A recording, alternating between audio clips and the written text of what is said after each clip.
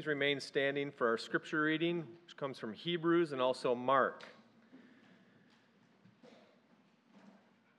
Since then, we have a great high priest who has passed through the heavens, Jesus, the Son of God.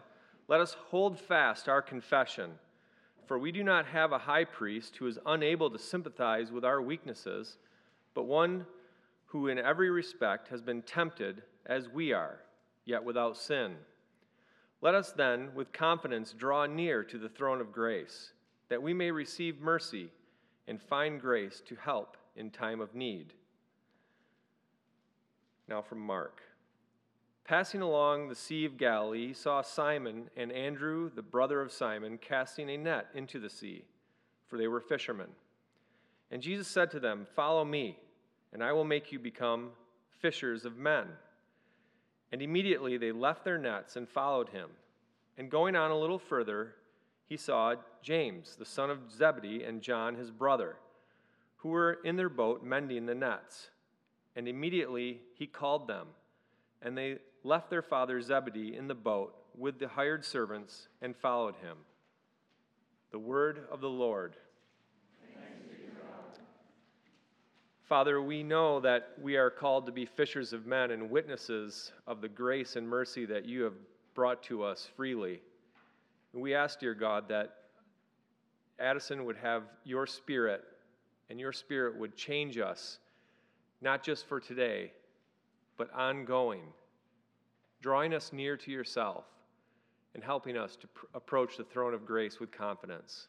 Thank you for your love and for this time that we get to worship you together. In Jesus' name we pray, amen. You may be seated. Nice. Amen.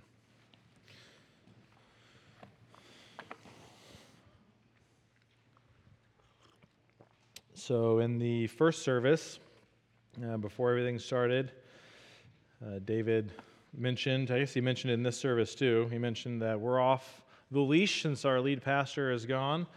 Sort of free to do what we want if we will. And you'll notice in the outline, it's just 2 points, and there's only one word for each point, and they're not of the same letter.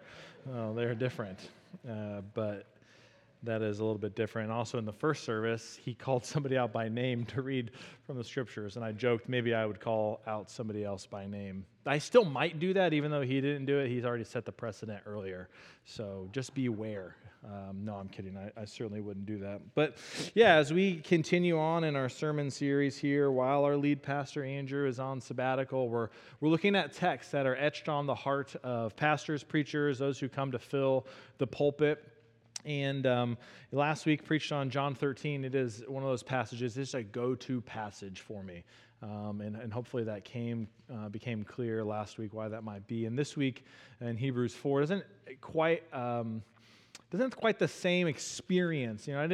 This wasn't a verse or verses that necessarily came true in my life in some form or fashion in a very specific way like last week they were, but I think crystallize a lot of what I hope and pray my ministry has been here and will be as we move forward. Because in the same sense, this is the last sermon that I will preach as an associate pastor at Christ Church. And so someone asked me this morning, is this your farewell sermon? I'm like, wow, I never really thought about it that way because I'm going to be here for a month yet still. So it'd be weird to say see you later, but see you next week. But in some sense, there are a lot of thoughts that are coming out, in the same way that when you, if you have kids or grandkids and you drop them off at a camp or at someone's house, you're like, hey, remember, treat everyone with kindness and share your toys, and I put a snack in your bag, and so make sure that you eat your snack, and if you don't eat your snack, you can't have another snack later, and listen to your teacher or the parents of the house. Like, you got these things that you tend to tell them right as you're letting them go.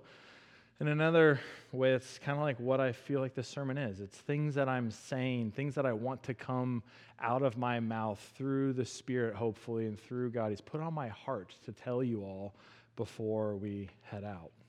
And this is one of those passages that is just so central to everything we know about who Christ is. Of course, it matches with Ascension Sunday. This is Christ seated at the right hand of God. He is the one who has that throne that we can approach. He is our great high priest. And we're going to dissect a little bit of what this is and simply just look to answer that main point, which is or to answer the questions that go with the main point, Jesus is worth following with everything.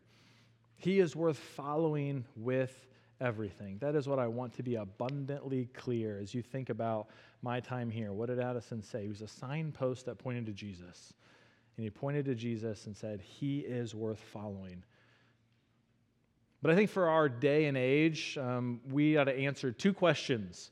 Is the why and how. Like, why follow Jesus? There are a lot of things and people out there vying for your attention, for your money, for your time. Why Jesus? But also how. Okay, so yeah, Jesus seems like someone worth following. What might that look like? We'll just spend some time looking at these two passages, the why really coming from Hebrews, and then the how coming from Mark and some other passages in there as well. So Hebrews 4, why? Why follow Jesus? Succinctly, just give you the answer on the front end. Jesus is a king. He's the king with whom we can connect with in a real way, and he will never let us down. Jesus is the king that you and I can connect with, and he'll never let us down. Okay, second point. I'm just kidding. Jesus is the king. So a couple of things in here through Hebrews that are really helpful for us. Make sure I have my quotes here. I'm going to read a couple of things from some people. But let's just start verse 14. Since then we have a great high priest who has passed through the heavens, Jesus, the Son of God. Let us hold fast to our confession. That is not like the Westminster confessions or catechisms or those sorts of confessions. That's the confession that Jesus is King and Jesus is Lord, that we believe in Jesus in that way. That is what he is getting at there. But there are a few things for us to learn about why follow Jesus just in that one passage. So Jesus is a great high priest. What does that mean? We don't use the high priest language very often unless it's from up here on a Sunday or in a Sunday school class. It's not language that we use in our culture at all, really. And so what is a high priest? Well, in the Old Testament, you had in the system that was created for the people of Israel to follow Yahweh, they were like you and I. They were broken and messy, and they had broken and messy relationships with themselves, with their neighbors, with the land. This is all the curse that came from Adam and Eve in the garden, living itself out in that people. They needed some way to be able to be made right in the eyes of God. And so God helped and created this system. It's called the Levitical system. If you want to know more about it, talk to Jerry Stutzman. He'd be really helpful on this one. In fact, he's got a couple classes on it. But also just read the book of Leviticus. I promise you, it's not a bore fest. It's really great. It's a fantastic book, and you get the heart of God. But there he is outlining for his people what it looks like to follow him and how they can be made right with him. It's a lot of sacrifice offering. And there's the temple, and it has these different courts that you would go into, in the tabernacle, and these different courts represent different ways in which, and levels in which we can be made right in God's eyes. And there was one high priest who could enter into the holiest place where it is said that the presence of God dwelt. And this high priest was the one that could come in there and offer sacrifice and atonement on behalf of the people. So this high priest represented God's people to God. So they would go in there and make sacrifice for you and I. This is what Jesus has done. Of course, we have the rest of the story. That would go on generation after generation after generation. You would have a high priest, and then they would live, they would die, and then another high priest would come, they would live, and they would die. Sometimes they'd probably make mistakes. Sometimes they would do things not quite right. But we have Jesus, who is the great high priest. I mean, he is the one and only. We do not need more high priests. We have Jesus as our high priest. He is the one that connects us with God, that offers sacrifice, which was his life, his body and his blood broken, shed for you and I. That is the sacrifice he offered for us, that we might be able to enter into a relationship with God.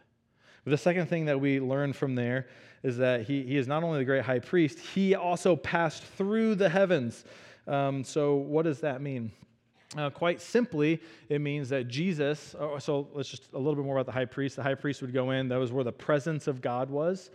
Jesus passed through the heavens. He is the one who has entered into the place in the presence of God for us for all time. There is no single place where God's presence exists anymore.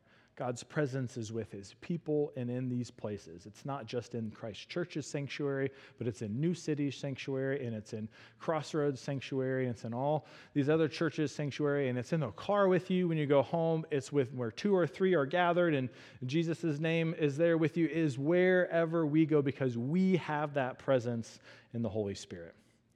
When Jesus passed through the heavens, he was entering into the presence of God and sending to us the Holy Spirit that we might have that presence today, tomorrow, Wednesday, Friday, 2 weeks from now, 2 months from now. So that's what Jesus offers for us as the high priest, as the one who entered the presence of God and gave it to us. And the third thing we need to notice is that he is also the Son of God.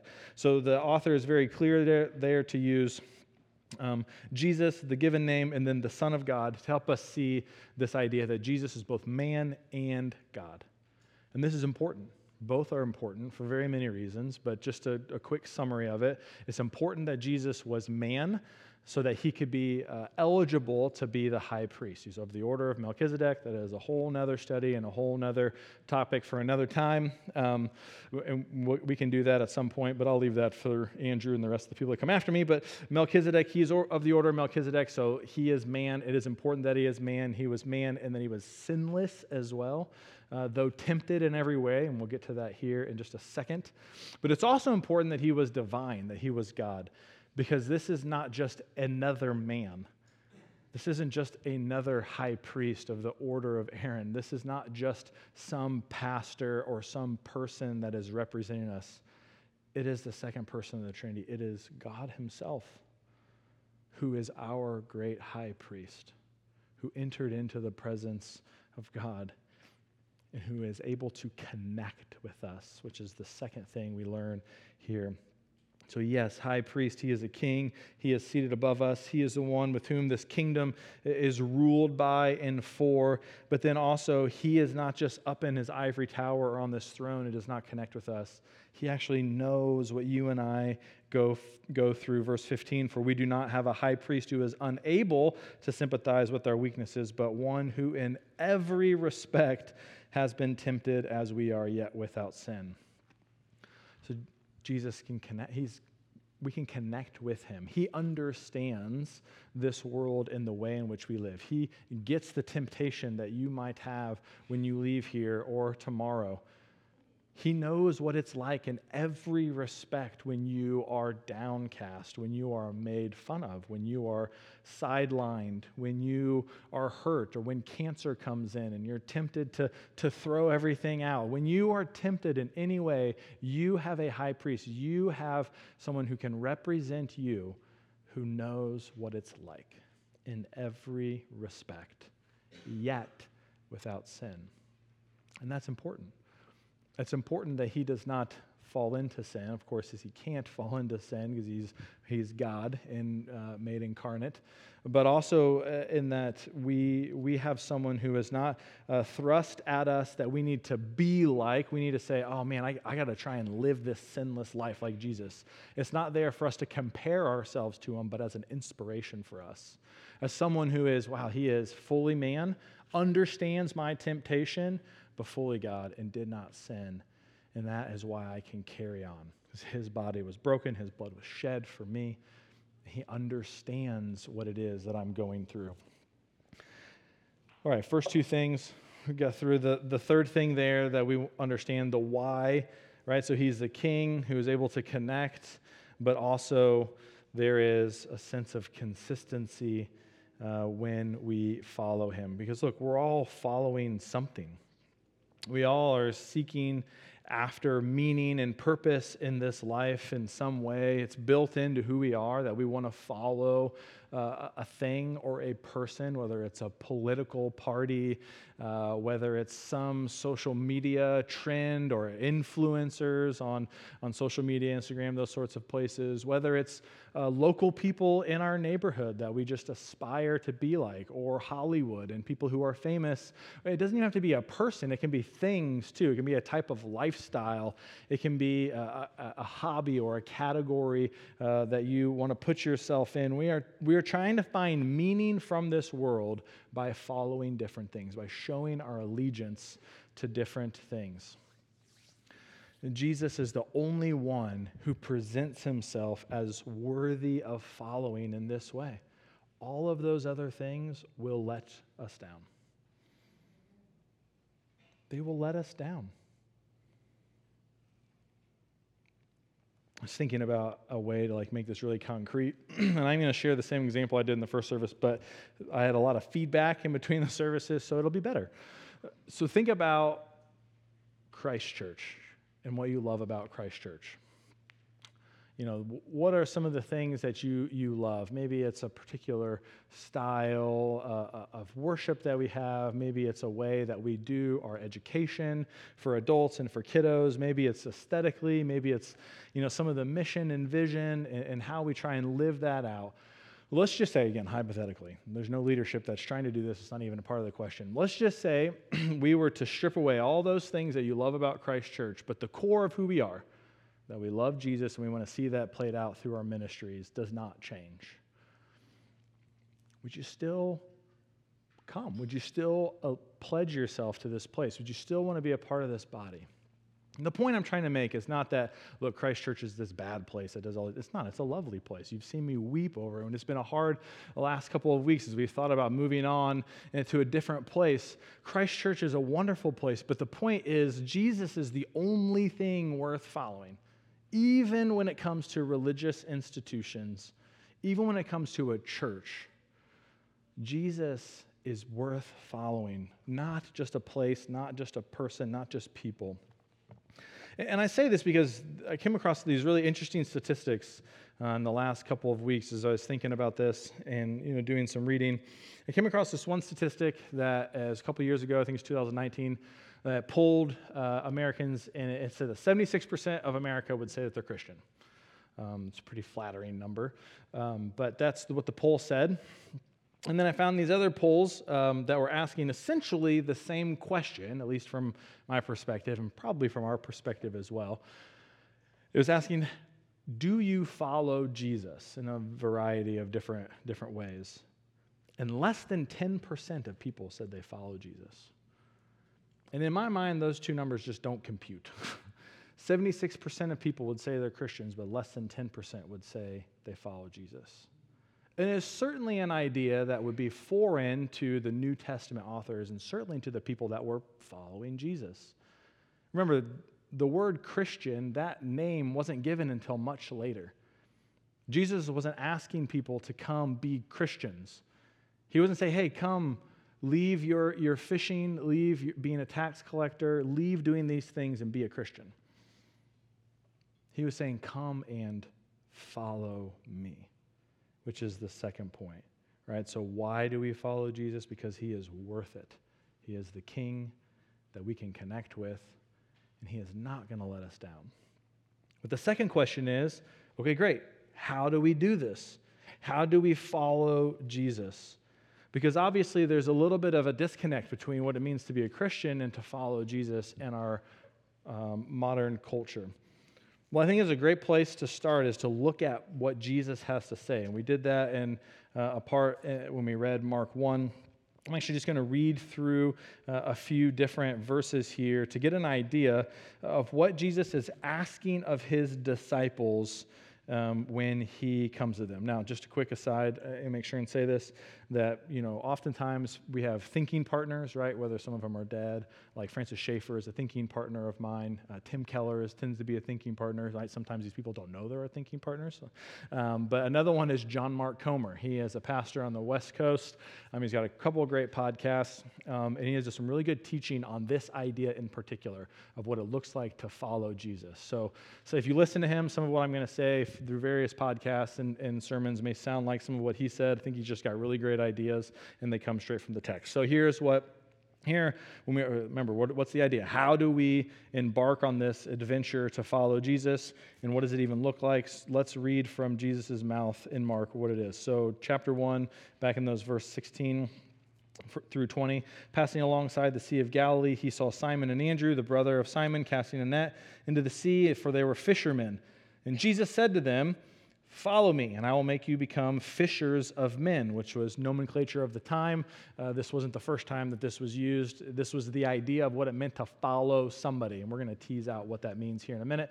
But when you followed someone, you became fishers of men, meaning you were catching them and replicating what you were doing with your rabbi. So let's go to Mark 2, if you have a Bible, verse 13. Jesus went out again beside the sea, and all the crowd was coming to him, and he was teaching them. And as he passed by, he saw Levi, the son of Alphaeus, sitting at the tax booth, and he said to him, "Follow me." And he rose and followed him. So we're going to go to the next chapter, chapter 3, verse 13. And Jesus went up on the mountain, verse 13, and called to him those whom he desired, and they came to him, and he appointed 12, whom he also named apostles, so that they might be with him, and he might send them out to preach and have authority to cast out demons. So now we're getting a sense of what it means to follow. He is giving them some instruction and telling them what it means to do. And we're going to read one more, and then we'll kind of digest some of it as a whole. Chapter 8, very famous verses here, starting in verse 34. And calling the crowd to him, again, Jesus, you'll notice he keeps calling the crowd to him. And calling the crowd to him with his disciples, he said to them, "If anyone would come after me, let him deny himself and take up his cross and follow me." So again, we're talking about the same thing. "For whoever would save his life will lose it, but whoever loses his life for my sake and the gospel's will save it. For what does it profit a man to gain the whole world and forfeit his soul? For what can a man give in return for his soul?" There's a pattern here. When Jesus is coming after people to make disciples, he is asking them to follow. And he does some teaching, he does some works, and he then says, "Go and do likewise." So in the way that the Hebrews would teach and educate, they had these three different levels back in the day. So you would have the first level, which all kids would do, and you would learn and memorize the Torah, which was the first 5 books of the Bible, and they would memorize these things, and through that they would learn like mathematics, and it's a very simple reading, and just this way of what it meant to be Jewish in this time. And then from that, you would move on to the next level, but not everybody. Some people would just move on to the next level. And there, they would memorize the whole Old Testament. And from there, they would learn what it meant to then teach and replicate that. And this is where you would get some of your scribes from, and different temple workers would come from this level of education. And the first level of education is just sort of everyone was sent out to do their own thing, carpentry, those sorts of things. But they had the first 5 books of the Bible, the Torah, memorized. In the second level, they would have the whole Old Testament leveled. And then from that, if you were sort of the summa cum laude, like the top of that class, you would move on to be what's called a Talmudine. And Talmudine is quite simply a disciple. It is someone that would follow a rabbi and learn the rabbi's teachings. They would call this a yoke. And so it would be this collection of teachings that a rabbi would have. It'd be his interpretation of the scriptures, and your job, you go through an interview and all these sorts of things, and you would follow this rabbi. And when you did that, it meant 3 things specifically. And the first thing that it meant was that you would quite literally follow them. Like when we think of follow, we think of like Instagram and Twitter. Like, hey man, I follow that person on Twitter and I can read all the things they read. But what we're talking about here is like a literal following. There was a saying around this time, "May the dust of your disciple lay upon you," something like that. I'm totally probably messed it up. But like, the idea meaning like you're following them, and the dust from the roads, the dust from the feet of your rabbi would be on you, because you are quite literally following behind them in their footsteps. So you were going town to town. You were going to the different synagogues that they were going to. You were going into the different houses that they were going to. You were sleeping in the same places they were. You were quite literally following them everywhere they went. So that was the first thing that it meant to be a disciple of a rabbi. The second is that you would, I'm going to mix the second and the third up a couple of times here, so I just want to make sure I get it correct, that you would that you would become like the rabbi. So this is important in that it was literally a carbon copy. So they weren't asking you to be your own person. they were asking you to become like the rabbi. So when you followed that rabbi, you were following this specific person because you wanted to become like them. You wanted to teach the things they were teaching. You wanted to live the way that they were living. You were wanting to understand what it meant to be like that rabbi. And the third thing was that you would go and do what they do. So you would replicate that ministry. You would take those teachings and you would have your own sort of itinerant travel and follow from place to place and teach the things that they were teaching. And then you also would make disciples. And so look, Jesus didn't create this idea of what it meant to be a disciple maker. This was something that was baked into the culture during this time. And he was taking it and like he always does, he was flipping it on his head. Because remember, they would say, this is like for the summa cum laude. This is for the top of the top. This is for the 1%, if you will. And Jesus says, no, this is for everyone. I'm calling the fishermen, I'm calling the tax collectors, I'm calling the scribes and Pharisees, I'm calling all of y'all, good text in here, all y'alls to come and follow me. Come and be my disciple. Go with me when I go places. Okay, what does that mean today? So what does it mean for us to follow Jesus, right? We're not going to have the dust of Jesus on us because Jesus is seated at the right hand. I had a lot of trial and error of getting that word right in the first service. Seated. He's seated at the right hand of the Father. So what does it mean? Well, remember, he sent us the Spirit. So we have the Spirit with us when we go places. And so we recognize and have those moments of connection with the Spirit. And we realize that God is at work in the places that we are. We have road rage and we're angry because of the crazy drivers around us. We are not crazy drivers. They are all crazy drivers. We recognize, look, God, you're here in this moment. I'm going to take a deep breath and recognize that and attune myself to the Spirit. There's so many ways in which we do that, where we are in a place that God is there, but we don't realize that he is. These are moments with the Spirit. It's an awareness of and a position with Jesus. These are the practices that we have. This is why we call them practices, because they take practice. Reading our scriptures, praying, fasting, these are the ways where we attune ourselves to the work of the Spirit, and then those things get played out. They're practiced for those everyday, real circumstances where we are not in tune with the Spirit. And so we follow Jesus in those ways, in those places, through the Spirit. And then the second one, I got to look again because I always mix them up, is that we become like Jesus. We call this sanctification. Today, the wording that we use is spiritual formation. This is just becoming more like who Christ was. This is the replicating who he was. So we are trying to become like Jesus. We are being formed, and are we being formed by Jesus? Remember I said earlier that we all following something. Are we becoming more like that something, that someone else, that political party, that institution, that influencer on social media? Or are we becoming more like Jesus? Are we letting Jesus come out and be expressed through our personalities, through our gender, through our jobs, through our interactions with our neighbors and our families, with one another? Or are we letting the world in all of its different ways come out through who we are? And this isn't just behavior modification. This is an inward transformation. This is what the Spirit is working on our hearts, that we might be able to love our enemies before we want to torture them, before we want to call them names, before we want to throw them under the bus, before we want to post something about them on social media. It's trusting in our Father, in God our Father, instead of being overly anxious and worried about bills we can't pay, relationships that are breaking down, diseases that are breaking down our body. Those things hurt, and they're real. But the inward transformation that happens as we trust in God and realize he has a plan for us, that he is good to us, even despite all the hard things we deal with. And then the third one, right? So we follow Jesus, we become like Jesus, and then we do what he did. So we carry on Jesus' ministry. Because he is the rabbi, the teacher that we are following. And they had teachings, right? So this doesn't mean that you and I just walk around teaching the Bible, because Jesus did more than that. He was also the Messiah. He was the long-awaited Messiah, the one that was going to come and free Israel from their bondage and to free them from their slavery. And so we follow Jesus. He was bringing the kingdom of God in, right? Mark 1, that is a really great passage. And Jesus came proclaiming the gospel. He said, look, the kingdom of God is at hand. And so that's what we do.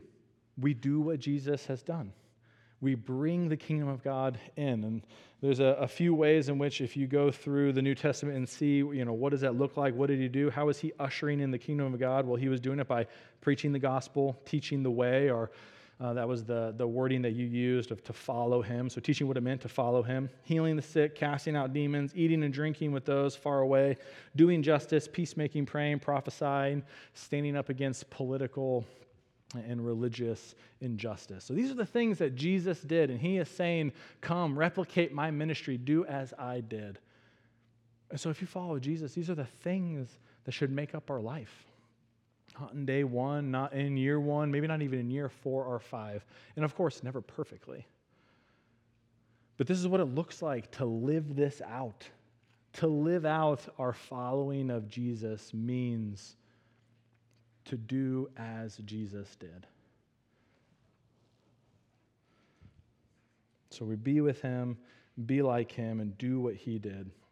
And look, if you're going to commit to something like following Jesus, it takes everything. That's why I put that in the main idea, because he is worth following with everything. It's not just a hobby. You can't just love soccer and follow Jesus. You can't just mountain bike and follow Jesus. You can't just be a DIYer. I'm trying to list all the things that I tend to do hobbies with, but I'm an Enneagram 7, so I could go on for a long time. No, it's not a hobby. It's something that takes everything. It becomes central to our lives. And we do it right where we are, as bankers, as engineers, as teachers, as stay-at-home moms, as educators, as medical professionals, as data analysis analysts.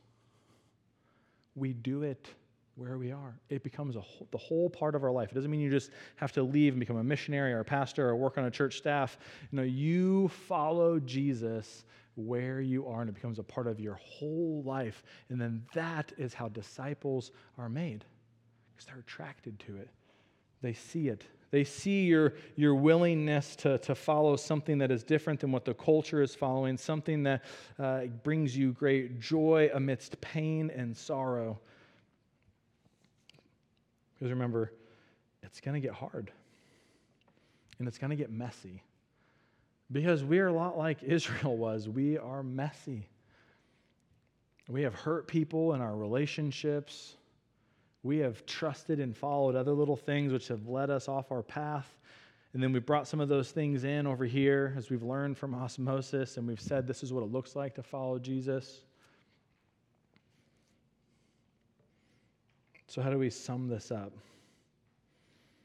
Jesus is worth following with everything. Why? Because he is a king who can connect with us and does connect with us through the power of the Spirit, sending of the Spirit. And he will not let us down. He is worth following because of those reasons. And how? Well, we do it in the way that they did back then. So we follow him literally. We're in tune to the moments of the Spirit. We become like Jesus, and we do what he did. And that's going to introduce uncomfortableness and mess. Because it's a vulnerability that we're willing to lay bare before other people. Show them that we don't have it all together.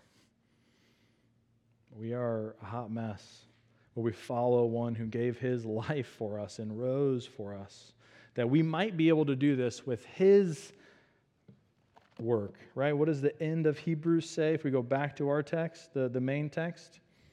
Let us then with confidence draw near to the throne of grace, receiving the grace and the mercy, receiving all of the work that was done by Christ as he led his sinless life for us and died for us. We draw near to that throne that we may receive mercy and find grace to help in time of need. That should just say all the time, because we are always in need. Of course, in that context, they were under persecution. And so it means we got to deal and get into the mess and trust that Jesus is going to work this out for our betterment here at Christ Church and in West Michigan. It means we welcome in that stuff because we have received something that is beautiful. It's grace and love that we did not deserve. So here's my last point here to crystallize. What might that look like? What might it look like to be a place where we can welcome in mess to show beauty and grace? I got this quote from an author who was in a publication that I read this week titled Church for Normies, meaning church for normal, everyday people. What does it look like to do this? So he says this: church has to make room for the unsatisfactory, the just getting by, the I'm barely paying the bills, the it took all I had to show up this morning, the I'm doing my best, the just give me a break folks, the Holly Ivy Christians who begrudgingly show up twice a year, and the Simon Peters and doubting Thomases, the addicts who relapse, the gamblers in debt, the porn adult who can't quit, the foreclosed on and laid off, the perennially fired and out of work, the ex-cons and adulterers and fathers of 5 kids by 3 different mothers. Is the church not such a place for these? Because the scriptures say, truly I say to you, the tax collectors and the prostitutes go into the kingdom of God before you. See, we need to become a place like that. And we are. We are on our way to doing that. My encouragement, and the last, I'm going through my list as a parent. One of the last things I want to say is wholly trust in Jesus. And those things will come, and we have grace to offer people, because it's why you're here. It's why I'm here. That grace was offered to me when I was in that mess. And now I'm working out the rest of my mess with Jesus and y'all. And that's what this place is to be. A place where we can do that and to show the world that following Jesus is worth it. Would you pray with me? Father, thank you for this word and this text and what it means for us.